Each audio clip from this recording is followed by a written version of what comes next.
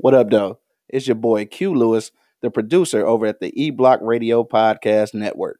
And I'm here to let you know something. If you haven't heard about Anchor, it's the easiest way to make a podcast. Let me explain. First of all, it's free. There's creation tools that allow you to record and edit your podcast right from your phone or computer.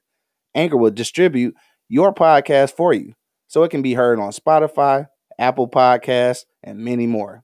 You can even make money from your podcast. And guess what? You don't have to have a minimum listenership. It's everything you need to make a podcast all in one place. So this is what you got to do. Download the free Anchor app right now or go to anchor.fm to get started.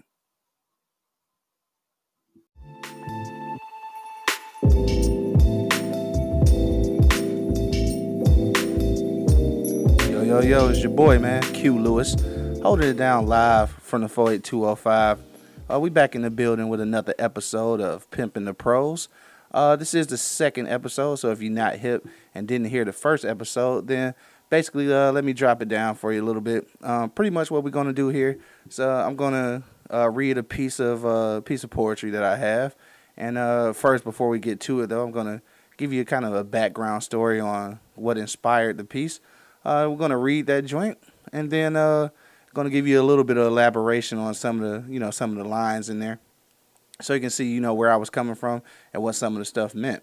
But what I'm truly excited about today, though, is that after I read my piece, we're going to have our very first guest. All right, so shout out to One Single Rose, one of the dopest poets out of Detroit. Right now, probably, let's just say in the country. We just go give her that love right now. So I got One Single Rose, who is going to be our special guest today. So you'll get to hear one of her selections right after I read mine. So I'm definitely looking forward to that. So without further ado, we're going to get right into the very first piece, because as I mentioned before, this isn't a long segment, so we're not going to hold your attention too long. But tonight I've got something that I've written quite a few years ago, and it's called Oglethorpe. All right. If you're not familiar with Oglethorpe, you can get your Googles out, in just a moment. But Oglethorpe is a very, very small community, a little bit north of Atlanta. This is down in Georgia. I wrote about this place because it was a place where me and the family would go every summer. We spent a lot of summers down there. My aunts and my grandma were from there. So my auntie left a house to the family, which we were, fortunate enough to vacation in, every summer. But it's something peculiar about the place. Now that I'm, an adult, I look back on the place and just kind of, think of some of the things that we encountered, as a child and as a young adult. And just kind of looking back on the place and time that it was. Just a little backstory on Oglethorpe. It actually was newly built by the time we got there.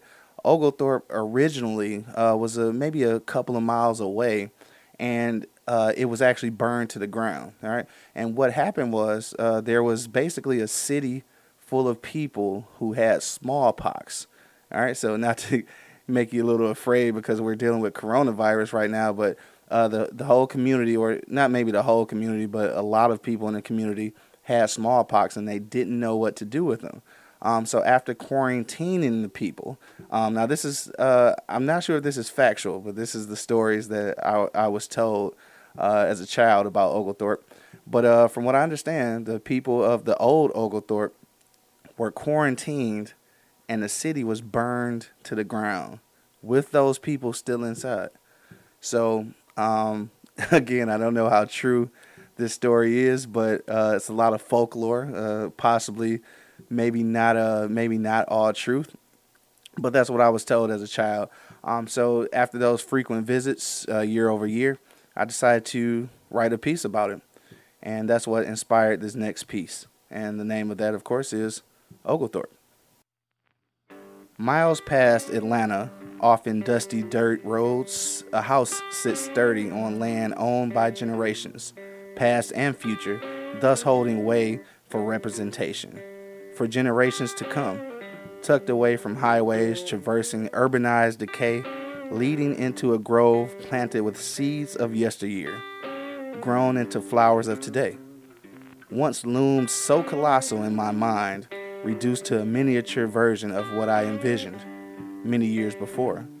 Black presidents and wealthy black business owners made Montezuma men think anything was possible, unbeknownst to most and draped by a mental cloak, disguised ever so slightly to escape detection, and hold the slave in shackles with no actual chains. Reactions go unnoticed, drenched in false serenity, somehow satisfied with how life has stalled. Dropped anchors hold fast to what has been no less imprisonment than Alcatraz, minus physical bars. Personified by classist greed of a country born off sweat and brows of former kings and queens, attempting to erase mental recollection after being reduced to a month of 29 days, as if not shortchanged enough. Scholastic pages disintegrated, flames extinguished, once burned so bright as the North Star that pointed to freedom. Existence lay precious on shoulders strapped, slinging cotton worn on streets laced in blood. Leaked from bodies fallen prey to savages, no regard. To life, just a name on cotton once picked by scorned, prosecuted hands placed together praying for a future. We hardly respect, no respect to what has granted, what we often take for granted. That's that piece, y'all. So, again, this is just kind of a recollection piece on a place that we often visited, through my childhood and through some of my adult years, and just kind of looking back on the history of Oglethorpe, Georgia, and the history of, the black man in America. So just to give you an idea, like when I spoke about let's actually go back to one of the lines almost at the end where it says, existence lay precious on shoulders strapped, slinging cotton worn on streets laced in blood. So what that is a reference to is, basically slaves picking cotton and how we did all of that, basically we're kind of the pillars of the American economic system, because cotton probably to this day is still one of the most, traded commodities coming out of America. And basically we put all the foundation into America, and then we walk the streets on something that we don't even own, even though we put in all the work to, to build it. And that's kind of what this whole piece was about. Just kind of a nod to the work and the efforts that were put in by the African American community, almost to no resolve. It's almost like we've created something that we can't even benefit from. So that's where that piece came from. Hope you enjoyed it. Hope it was a little bit thought-provoking. And with that being said, don't forget that you too can provide your work to be featured on an episode of Pimpin' the Prose. The only thing you have to do is record an audio version of any prose or poetry that you have, and just send us an email at pimpintheprose@gmail.com. That is pimpintheprose@gmail.com. That's pimpintheprose@gmail.com. So yeah, just if you have your audio file, just go ahead and send that to us via email, and you can be featured on one of our shows, which air every Tuesday and Thursday, normally around 9 p.m. You can find our podcast on all streaming platforms, including Spotify and iTunes. So make sure you do check us out. And you can go to www.eblockradio.com to check out all the replays. And now, the moment we've all been waiting for. My very first special guest, One Single Rose, will be doing her world-renowned, award-winning poem, Fat Girl. One Single Rose, take it away.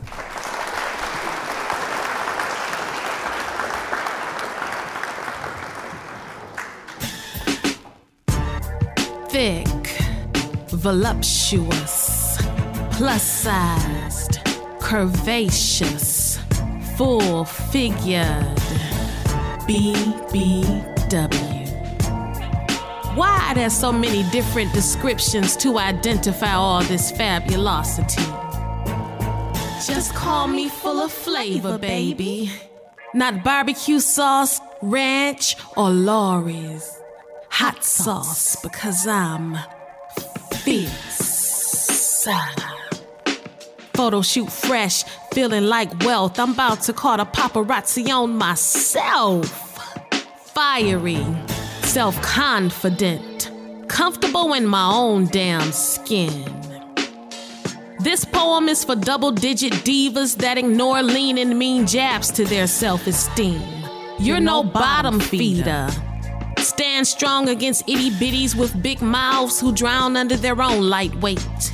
Hate-filled hearts suffocate in their madness. May your inner strength produce enough buoyancy to float past these boats which sail through darkness. Big booty Judy, step lively into the light with class. 'Cause your body's too bootylicious for me. So juicy, people drop racks to artificially plump their backs and fronts. But this here grew naturally.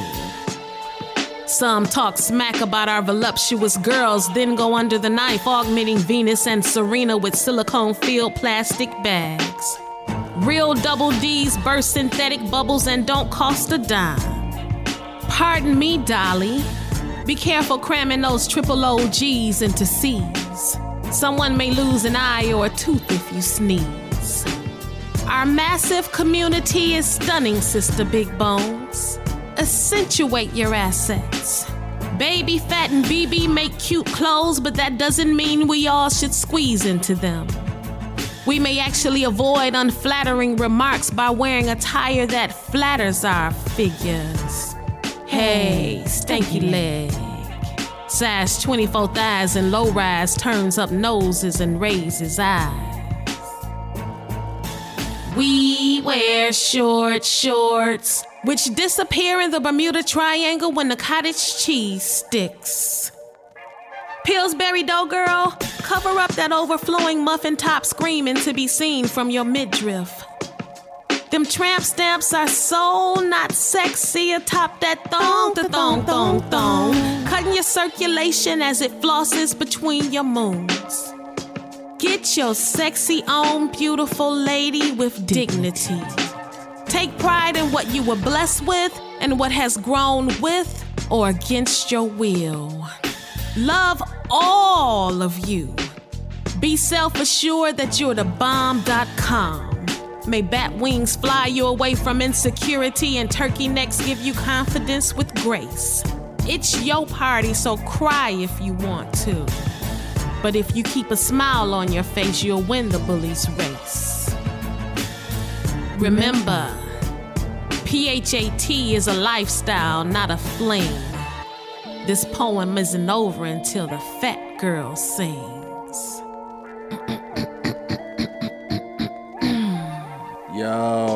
Yo, that was fire, man. Man, I want to thank One Single Rose one more time for blessing us with those powerful words, man. Such a powerful voice. She's been doing her thing for quite some time. If you're not hip to One Single Rose, make sure you do follow her on Instagram at One Single Rose 313, man. Make sure you check her out. Definitely a dope, I won't even say poet, I'll just say a dope artist, man. So make sure you show her some love. So definitely appreciate her sliding through. Hopefully we'll get to, hear some more of her words on another episode. So yeah, I want to thank everybody for checking us out tonight, and I hope you continue to check us out every Tuesday and Thursday night. If you did miss episode 1, that's okay. You can go to eblockradio.com right now and check out that replay, and make sure that you do subscribe to wherever you listen to your favorite podcasts. All right, so again, thank you guys for hanging out with us, and it's about that time for us to get up out of here and get back to our everyday life. So again, eblockradio.com. Make sure you check it out and subscribe to this podcast. And then, of course, you'll hear from me tomorrow morning on the E-Block Radio Wake and Bake Show at 10 a.m. with me, my homeboy Monk Money, and, of course, Angry Man will be holding it down in the morning on the Wake and Bake Show. So thanks for hanging out. And of course, you already know what it is. It's Pimpin' the Prose. That's Prose. Check you guys out next time, man. It's your boy, Q Lewis, holding it down live from the 48205. Peace out, y'all.